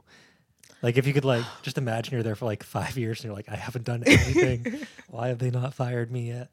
Because there's this woman in another team that we used to work with, like half of the day or like a great portion of the day, she's just like out doing side quests. Yeah. It was like her family. She has like a bunch of shit going on. So I understand. But like at the end of the day, it's like you're still getting paid to do a job. So she's there, but she's not there. She's there, but everywhere at the same time. And she hasn't gotten fired at all. Yeah. So you should just like move to fucking Columbia or whatever and see if you can keep the job. Be like, I won't be able to because of like the access thing. Oh yeah. So because I have to. Because, since I have to be in the office a couple times, they're going to be like, oh, shit, did you there's like a network thing that's gonna happen where it shuts off if you're not there for a particular period of time. Yeah. So I'm just gonna like next year is just gonna be like my fuck it year. It's like I'm supposed to do something. Yeah, I do it, and then they give me commentary, and I'm like, fuck, I don't really care. I'm gonna be out of here anyways. The sad thing is you'll probably still be overperforming a lot of people there. Like I feel like I am a hard worker, especially if it's something I actually care about. Like I can Exactly. be a very hard worker, but a lot of times I'm not putting in full effort and I'm still exceeding what most other people are doing. So I'm just Exactly. like, what the fuck are other people? Are other people even trying at all? That's what I think. I think I have a natural ability to like convince people that I'm doing something. Yeah, same. And people just like have that, oh yeah, he's up to a lot of stuff. And then realistically speaking, I was objective about me when they was giving me like the raise and performance. They're like, yeah, you exceeded expectations. And I'm like, what the fuck? I'm like, I'm literally almost never doing stuff. Yeah. Like if I send like 2-3 emails in a day, I consider that like a hard working day. Yeah, I'm same. like, yeah, oh yeah, I did a great job today. I sent like 3 emails. Well, I feel like if you like do enough of the small stuff, it just gives the illusion that you're like doing a ton of things. Like I always try to like reply to internal Slacks quickly or like emails or like talk a few times in a meeting. If I actually have something genuine to say, I try not to go out of my way to just like say shit, but like I try to say stuff that doesn't sound retarded. Yeah. And I feel like if you do that stuff, then people are like, oh yeah, he's a hard worker. He's really smart. He's doing stuff all the time. When I'm like, I take frequent banjo breaks during the workday. Yeah, I'm like doing side quests. Like sometimes I'm like waking up and I'm like working, and it'll be from like the time I start, and then it's about to be lunch, and I'm like, fuck, I have done nothing. Yeah, my morning's like, because I want to exercise and I want to practice music and all this. So I'm like, I'll be productive in the afternoon. I'm like, fuck, it's like almost 1 o'clock now. You made lunch yet? And I was like, shit. And then you eat and you come back and you're like, fuck. It's like It's 2 o'clock and I haven't done anything. exactly. So I'm like, fuck. And then the only time that I have to do something, I kind of make a big deal out of it. It's like, and then if people reach out to me, they're like, oh, we need this. I'm like, oh, fuck, bro. I'm like working on this thing that's taking a lot of time. Well, if I were to just focus on it, it probably would take at most an hour or two. But like I make it like, oh, it's probably going to take me like a day or two to do this. Yeah. Well, I'm always like listening to like podcasts and shit Yeah, too. me So I'm too. like, my brain's half fucking off. Yeah. God, is the world just going to fall apart because everyone's just fucking not doing any work? Like if this is what we're doing, probably most people are fucking not doing anything. Because if they're giving me high marks for what I'm doing, and I literally consider what I'm doing like pretty much garbage. So you're right. Like who the fuck is what? I think it's probably like the 80-20 rule, but Yeah. part of the 80-20 rule is like it's probably like 10 Yeah. It's like 10% of people are actually doing something. 10% of people look like they're doing something, and they convince others, and then 80% are just like doing nothing. and probably the 10% of people that are doing stuff is like the 80-20 rule. Like 80% of the time they're not even doing work. 20% of the time they're getting enough done to make it seem like they're, yeah. I don't know. I know. I found out several coworkers seem to like smoke weed and drink during the day during work. So Jesus I'm like, Christ! so I'm like, at least I don't. Smoke I weed. think I've smoked weed during work maybe a couple times in the year and a half I've been there, but I don't make it like I typically smoke at the end of the day. But I'm like, damn, I'm like other people are fucking just like having a party while working. So They're like half drunk during the whole day, like or high. So it's like, yeah, I wouldn't be able to. It's like, yeah, that'd be a lot harder with your job. I feel like. yeah, and there's been like the work functions, but that's at the end of the day, so it doesn't really Yeah. matter. But I don't even like. I'm still having a tough time. I think my body's still having a tough time drinking because I went to. Have you ever been to Fogo de Chao? Is that the name sounds super familiar? Is it a Chinese restaurant? No, Or- it's a Brazilian steakhouse. Oh, okay, that's why it sounds. No, I haven't been to any Brazilian steakhouses, but it does intrigue me It's good because they just like bring you like as much meat as you want. Right? Yeah. Do they have chicken at these things? yeah, the Yeah. chicken's really good. It Yeah, was if they have really good. chicken, yeah. I've been wanting to check one out. Yeah, but yeah, I did have steaks and lamb, a bunch of stuff. So they have like bacon wrapped meatballs and whatnot. And then at one point, so I went to it. Was it last week or the week before? I think it was last week, last Saturday. And then, so we had like this Brazilian drink. It was just like a coworker of mine. He invited me since he was going with his friends. And he's like, "Oh, do you want to come?" I was like, "Oh, yeah," because I went to it in DC when I was there 2 months ago, and I was like, "Oh, it's a good place. So I wouldn't mind having it again." So I go, and then it's like him and his friends and his roommates and whatnot. So we're sitting down. It's like around 9 of us, So we all take like this. He said, "Oh, I'm ordering for the whole table." Yeah. So it's like when that happens, like, oh fuck it, I guess I'm drinking. So I had like the drink. It's like this Brazilian sugarcane drink. It hits strong. It's like you take a sip and you're like, fuck, I feel like I'm already drunk. Is it rum? Or It's like it is a rum. It's like a sugarcane, other stuff, rum. It hits hard though. Yeah. But it's like you take a sip and you're like, fuck, I feel it. yeah. So we had that, and we had like another shot of like this pineapple. This girl kept coming over, and she kept selling it to us like, "Well, we have this pineapple drink. It's very good." Blah, blah, blah. She came in at the beginning, and then later on, she came back again after we already had our drinks, and she was like, "Are you guys interested in having the pineapple?" And she was looking straight at me, and I was like, "I guess I'll have one." And then everybody at the table was like, "We can't let him drink by himself." So like everybody takes a shot. So we all took a shot. But like the next day, I was just like, it's just like mentally, my brain was just like fried in the sense of like, I'm feeling really lethargic. I'm like, overall, like my whole body movement, the way I'm thinking is just not there. So I'm thinking like overall, yeah. Well, you don't drink much or like at all, so I mean, it's going to hit you extra hard. So. Yeah, so I think I have to just like forgo. Of all the drugs to give up, alcohol would be my favorite. Like, I literally only drink because of like social pressure. Like if you're around other people, it's pretty much it me feels too. it's like I'll actually have a Pepsi or a water. Like that feel like I either feel like a loser or like people think I'm like a recovering alcoholic. So that's the only reason I really drink. I mean, certain occasions, like tonight we're going to a concert. I'll probably get a drink for that. Like I like having a little bit of alcohol for like music and stuff, but alcohol is definitely my least favorite drug, I think. Yeah, it's like there's a lot of stuff that I watch about like traveling and whatnot. And one of the biggest things that foreigners run into as a problem wherever they go, let's say Thailand, Vietnam, South America, and whatnot, it's the drinking part, because a lot of times the drinks are so cheap. Yeah. So people are just like, oh, I'm just gonna have 7 beers because it'll cost me probably $7 for all those beers, or 5, whatever it is, and then people just drink themselves to death. Yeah, Jesus. Yeah, literally. And it's a good way to like meet people and stuff, because like at a Exactly. bar, if everyone's drinking, like it's easier to meet people and stuff like that. And Yeah, cost of living is fun. cheap, so Yeah. you drink with other expats, and you're like, all right, I'm gonna go back to my apartment, take a nap, and then you come back and you drink again, yeah, and everything is still cheap. So cost of living in terms of the place that you're staying, the food.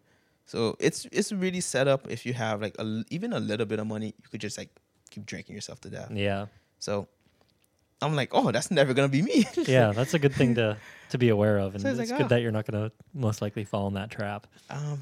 Biggest thing is probably gonna be the women. Yeah, which I think the alcohol and the women do come hand in it. Like that's also a good way to like get laid in a country prize, to like drink at a bar and be like buying drinks for people and like balling out. Yeah, But it seems like you can find the women without alcohol from your previous travels.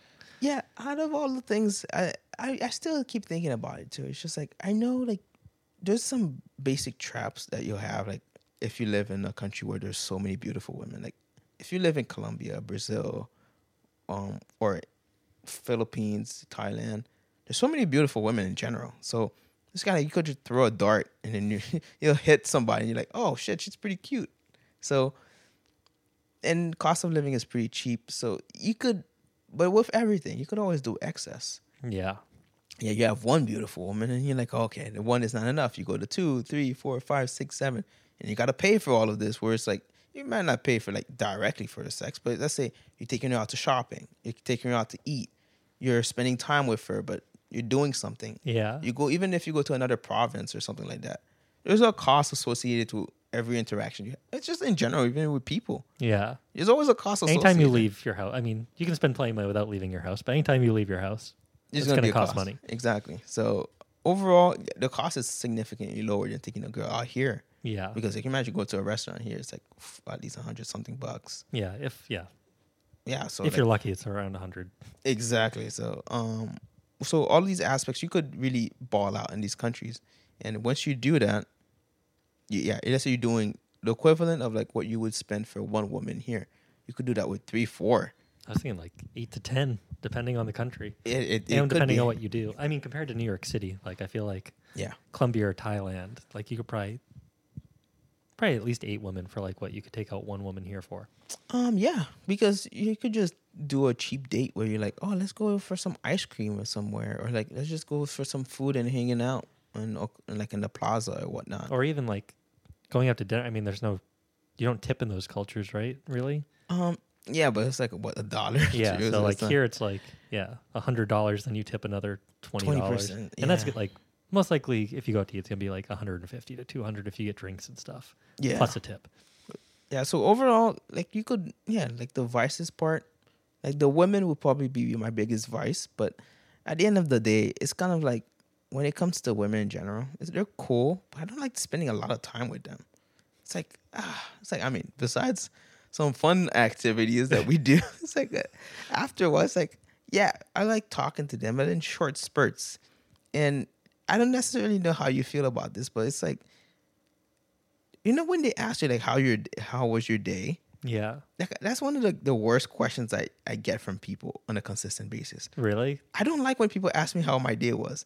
Most of the time, it's like, do I explain everything that went through in my day, which I don't want to do? I just give the standard answer of like, it was good. Yeah. Even if it was a bad day. I'm like, Well, if the person's genuinely interested and wants to hear everything I did and actually will ask questions and get into it, I like that question. But if they're just like asking and they don't care about, like you just say something like, oh, that's good, then yeah, that's a shitty question. But if there's a girl that's like wants to hear about what I learned on banjo today, like I could talk about that for a while. yeah. But overall, even if I were to explain it to somebody I like or whatnot, I don't know. It's like if you ask me that question every day, I don't like it. Yeah. Or even like reaching out to people. I don't know. I'm a weird guy in the sense of even if you reach out to me once every couple of months, it's like a pain for me to respond back. Well, I don't mind it in person. Like I love conversation like this, Exactly. but like I hate just having small talk over text. That's like, Exactly, same. like which I should be better about, like staying in contact with people, but I'm just like so bad at keeping in contact with people like remotely. Yeah, same. And yeah, like I had a professor reach out from college. Like he reached out to me on LinkedIn randomly. I TA'd for him and I like him. He's like a really cool guy. And he's like, oh, like what's like, What's he reached going out to on? me in October, and then I took like a few days to reply, and then he took like a month to reply, and then I took a few days to reply, and then I was like, he's like, sorry about taking so long to reply. I'm like, it's fine. I like never check my messages. He's like, oh, what's a better platform for me to reach you on? And I was like, fuck. Yeah, why do I? So why I- are you asking me all these? So I gave him my phone number. I waited like a day to reply though, so he wouldn't like text me immediately. He hasn't texted me, and I actually like this guy and I like talking to him, but just like I have enough shit going on. I don't need to like sit on my phone and fucking have. these long soliloquy. Yeah. So I totally get that. Yeah, it's annoying, but hey, it's part of like the process of like, yeah, like you said, like in life, yeah, I could ramble and we talk about a bunch of different stuff, but like over text is just so terrible for me because like you could catch me in spurts. Like there could be a spurt where we're just having back and forth and I'm like really engaged. But that's like few and far between. Same. Like in a year's time, like I might have those spurts like 5 to 6 times at best. And if you don't catch me during those periods of time, then you probably every text you get back from me is gonna be dry. It's like, what's going on? Everything's good. How about you? Everything is good over here. Great. That's it. Unless you have like something like a question or like something specific to talk about. But yeah, also, yeah, I'm so bad at replying quickly, and I hate when people immediately reply. Oh yeah. Unless It's we're like, we're like meeting up later today and we're Yeah. making plans, but it's like, it fills me up with anxiety. I'm Yeah. like, oh God. Like, why are you responding to me this quickly, man? It's like, take 10 minutes Yeah. or a day. I don't care. and so much I just like see it on my watch, and then I'm like, oh, I'll get back to that, and then I don't, and it's like, oh shit, it's been 2 days I haven't replied. Same. Which same. I just remembered my friend texted me earlier today when I was in a rush, like cleaning, and I haven't replied to him yet. So yeah, I am get not good back at to that you stuff. when I get back to you. Yeah, especially because it's a what's up, and I'm like, I'm doing stuff. What's up with you? And then it'll be a nothing, and I was like, okay. You know what's going on recently is killing me in the part where it's like it's like a double-edged sword where Luisa, like the Colombian girls, Oh yeah, they've been reaching out to me that like I just like liked their comment and then I don't say anything else. So her friend, I think her friend likes me, but I'm not attracted to her. Like her friend is not bad looking. She's kind Yeah. of cute, but she's kind of. It's like her. She's kind of bit like SpongeBob SquarePants in a way. It's like that. Like it's like she's kind of like a. It's like she's not. She's like chubby, I guess. It's like a wider body, but you can't consider. She's not chubby, but she's not skinny. Just a broader frame. Yeah, she has a broader. Exactly, that's a perfect way to say it, broader frame, and overall in the looks, like from a certain angle, you're like, oh wow, she's really cute. But most of the time, you're like, she's all right.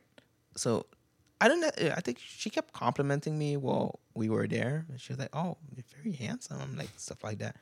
Or like Louisa was telling me, oh, she thinks you're very cute and whatnot. And I was like, I guess that's a cool thing for me, but I don't really like her. And Louisa, even though she's cute, it's like I'm not like for me the way I'm thinking about it is like if I'm not deeply attracted to a girl, like you know, like you see certain women, you just want to jump on them. Yeah. I do not recommend jumping on women.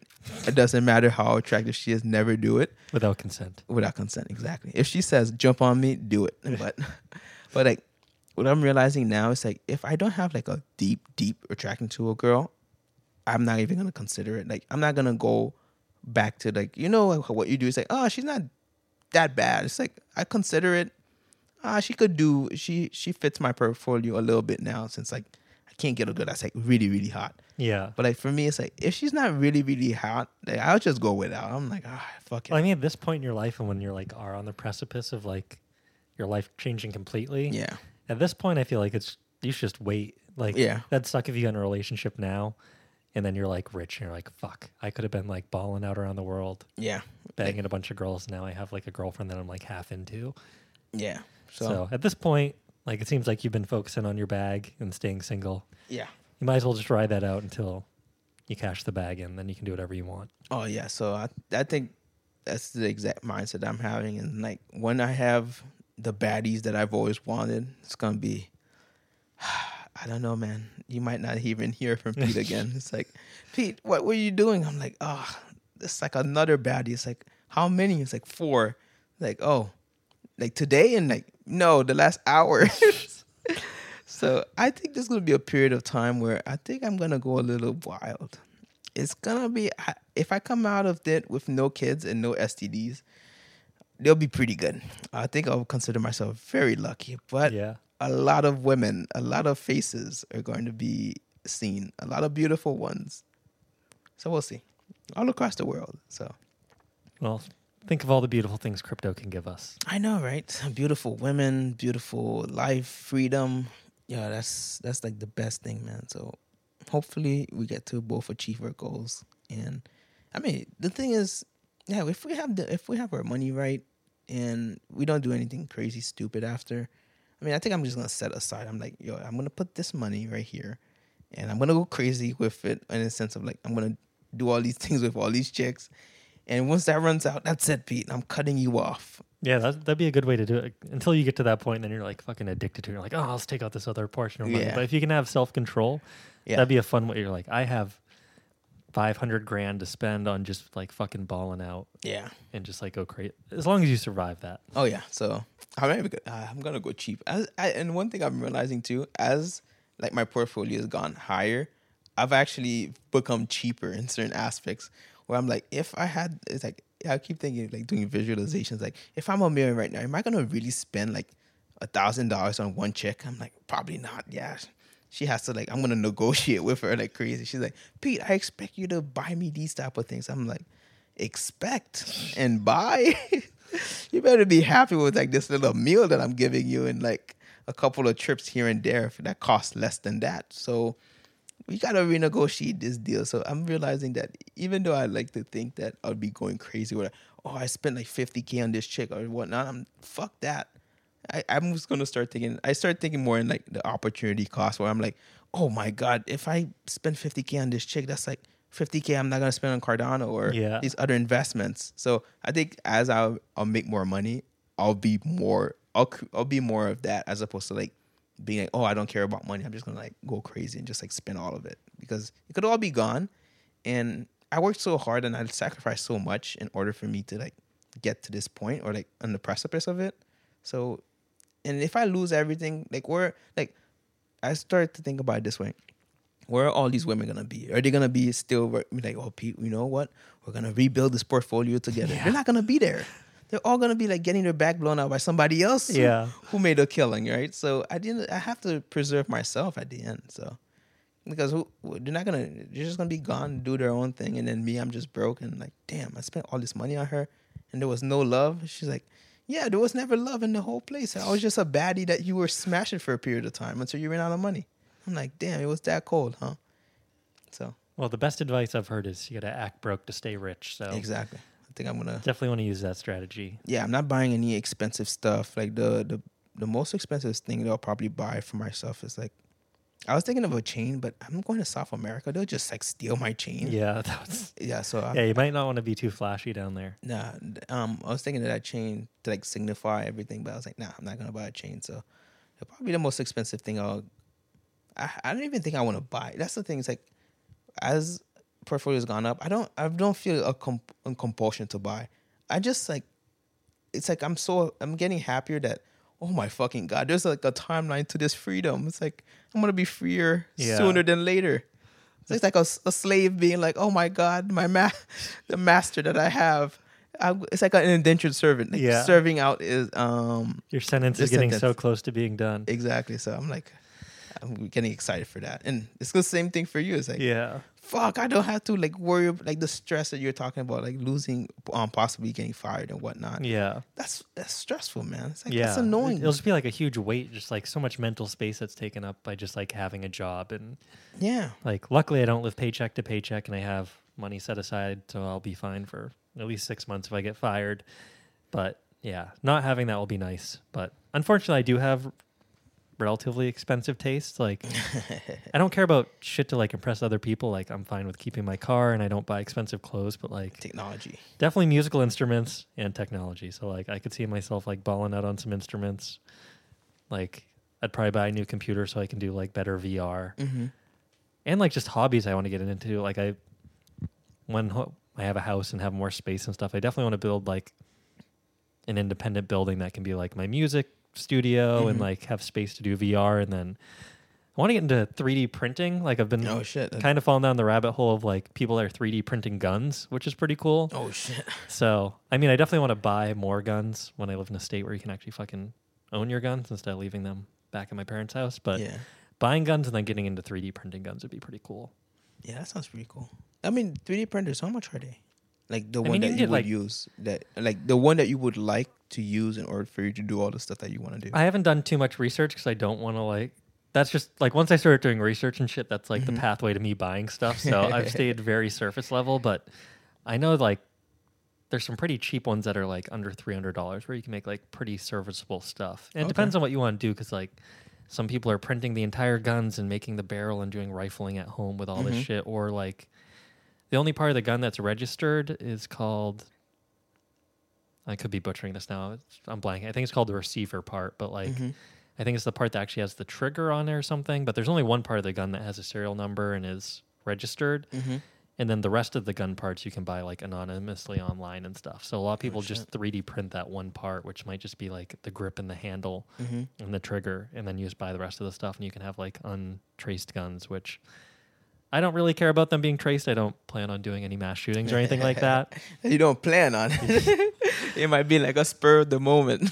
I get on some antidepressants or something like that. But just like the fact that you can like make firearms at your house and just like some of the stuff that I've seen people create, like they're creating like really cool gun designs and stuff. So guns are fun. Having stuff to protect yourself is fun. So I could see that being like a hobby I go down the rabbit hole on. Yeah, well, I'll purchase a gun from you too. I wonder how that works. I think I could gift it to you without an issue. Oh yeah, that's true. You just I'll give you all the tools in order for.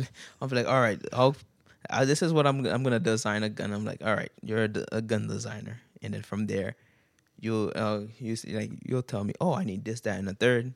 Pay you for that, and you get all the materials you created. And I'm like, yeah, nice. I have like a custom gun. Uses this to shoot Pistol you. Pete pistol. The Pistol Pete pistol, exactly. Like because I've always wanted to have like one of the, like have you ever heard of the stripper guns?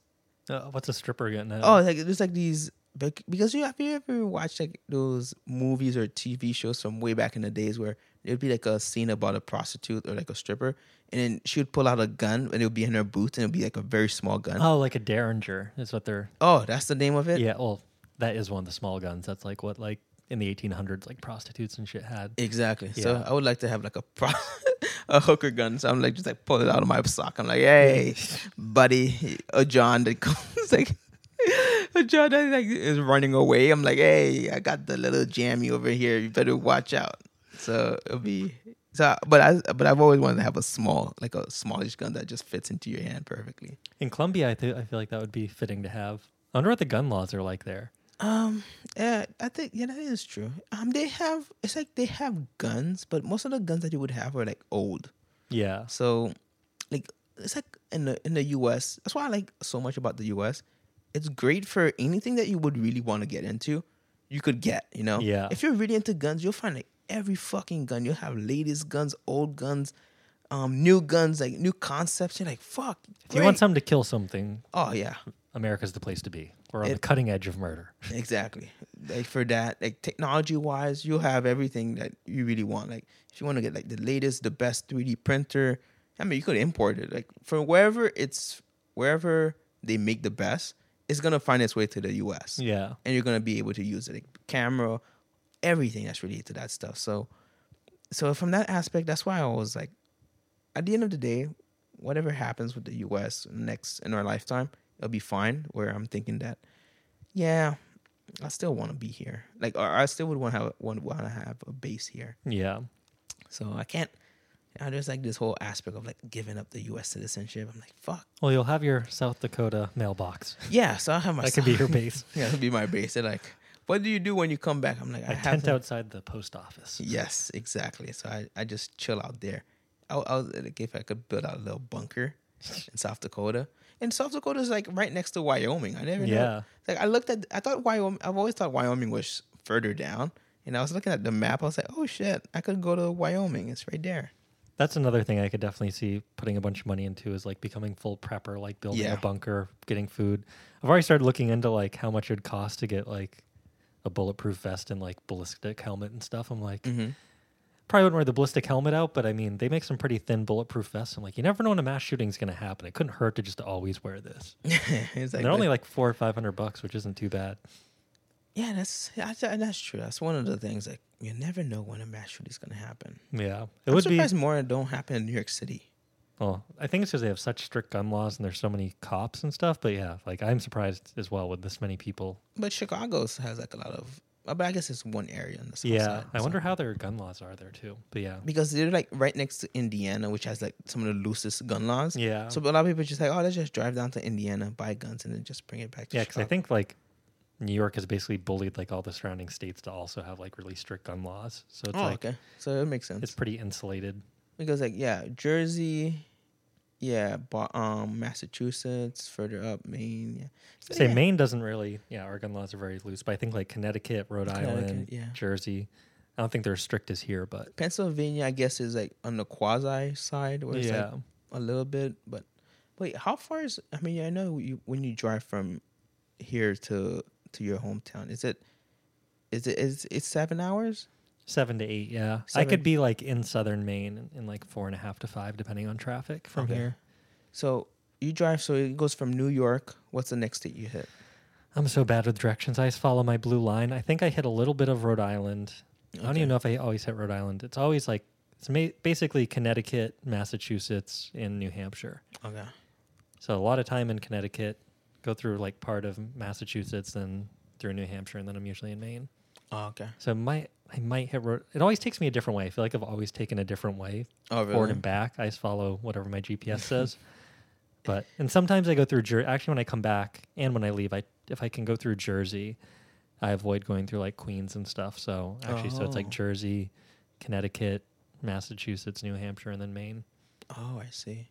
Oh, okay. So wait, but how far is Vermont from you? So the only time I've been to Vermont was for my friend's bachelor party last summer. Oh, that bachelor party. Yeah. 2 thumbs down, right? 1 thumb sideways. Not my favorite bachelor. Well, that might be the only bachelor party I've actually been to. I've been to a bachelorette party, but yeah. But I think I don't even know, is Vermont that big? It was like quite a ways. Like I think it took me 8 hours to get there, but I like drove away like Wow. upstate New York and then like crossed over to Vermont. And then I guess I've been to Vermont through Vermont when I went to Montreal from Maine when I was a sophomore in college. But yeah, it was quite a haul. I want to say at least like 6 to 8 hours. Mm-hmm. So they're not super close. Wait. So when are you planning? Oh, is it like you don't know yet with the future? Yeah, I don't have any concrete plans yet. Oh, okay. Because like I was gonna say, Vermont. no, we're not doing it. Nah, kind of organize that bachelor party. You know where I want to take you. Is it Columbia or Vegas? Both, actually, depending on because would it be sooner rather or later the marriage aspect?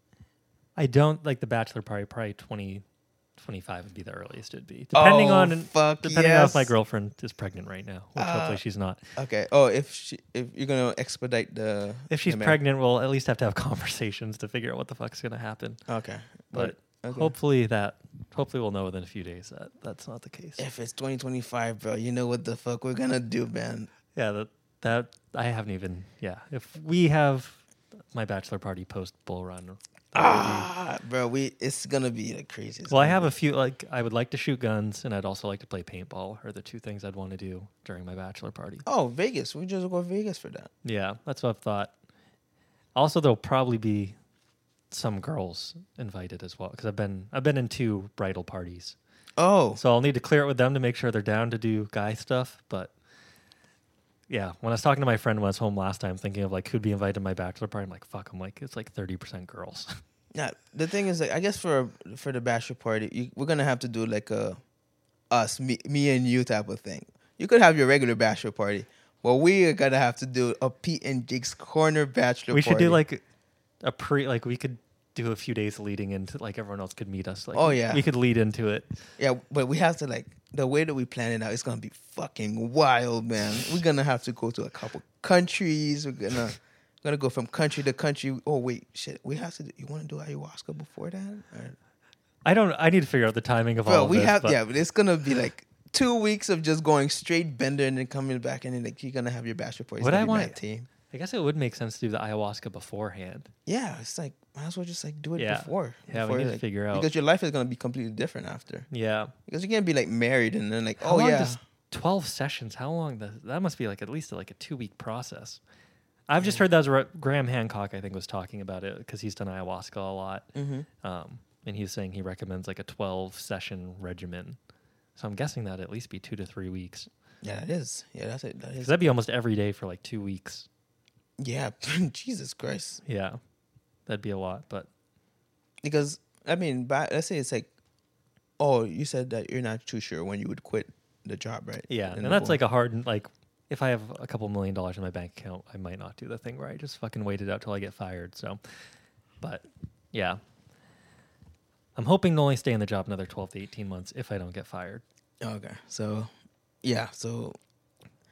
Yeah, man, it's going to be crazy. It's going to be crazy. We're going to do everything under the sun, man. God, I hope that we both nail the profit-taking exit strategy. That'd suck if only one of us nailed it. It'd be like, fuck. Nah, man. The thing is, like, it's not even personal with this, man. It's like, I don't care. It's like, I am a long-term believer in this crypto stuff. I'll be back.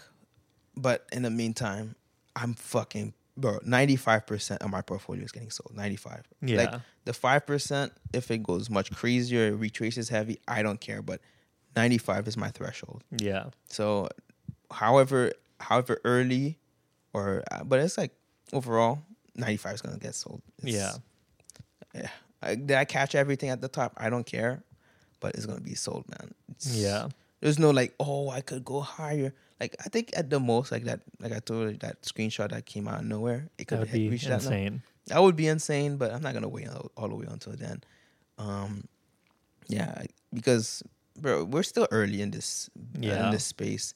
I mean, we know both of us see like the amount of shit that we have to do. I mean, it's come natural to us, but the average person, it has to come to the point where it's almost like a Robin Hood or something like that. So I read something that crypto needs to become to the point where like setting up a wallet and managing your assets is as easy as TikTok for like mass adoption. And I'm like, definitely not as simple as downloading and scrolling through TikTok yet. Yeah, not yet. But it'll reach that inflection point, however long that takes. But that's the best part. It's like however long that takes, there's a bunch of opportunity for us to like really make significant gains. Where, but by the time everybody comes in, like the majority, it's like, oh fuck, too bad.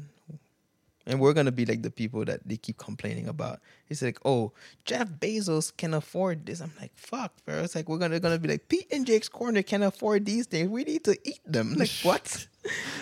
It's like we just took opportunities early on. You had the same opportunities, but like, well, it's not fair. You're rich. I'm like, so we weren't always rich. Exactly. Then we're gonna be like, oh yeah, we remember the days where we didn't have all of this, and then I'll be like, well, they should give you a tax of like 70% of your wealth. I'm like, fuck that.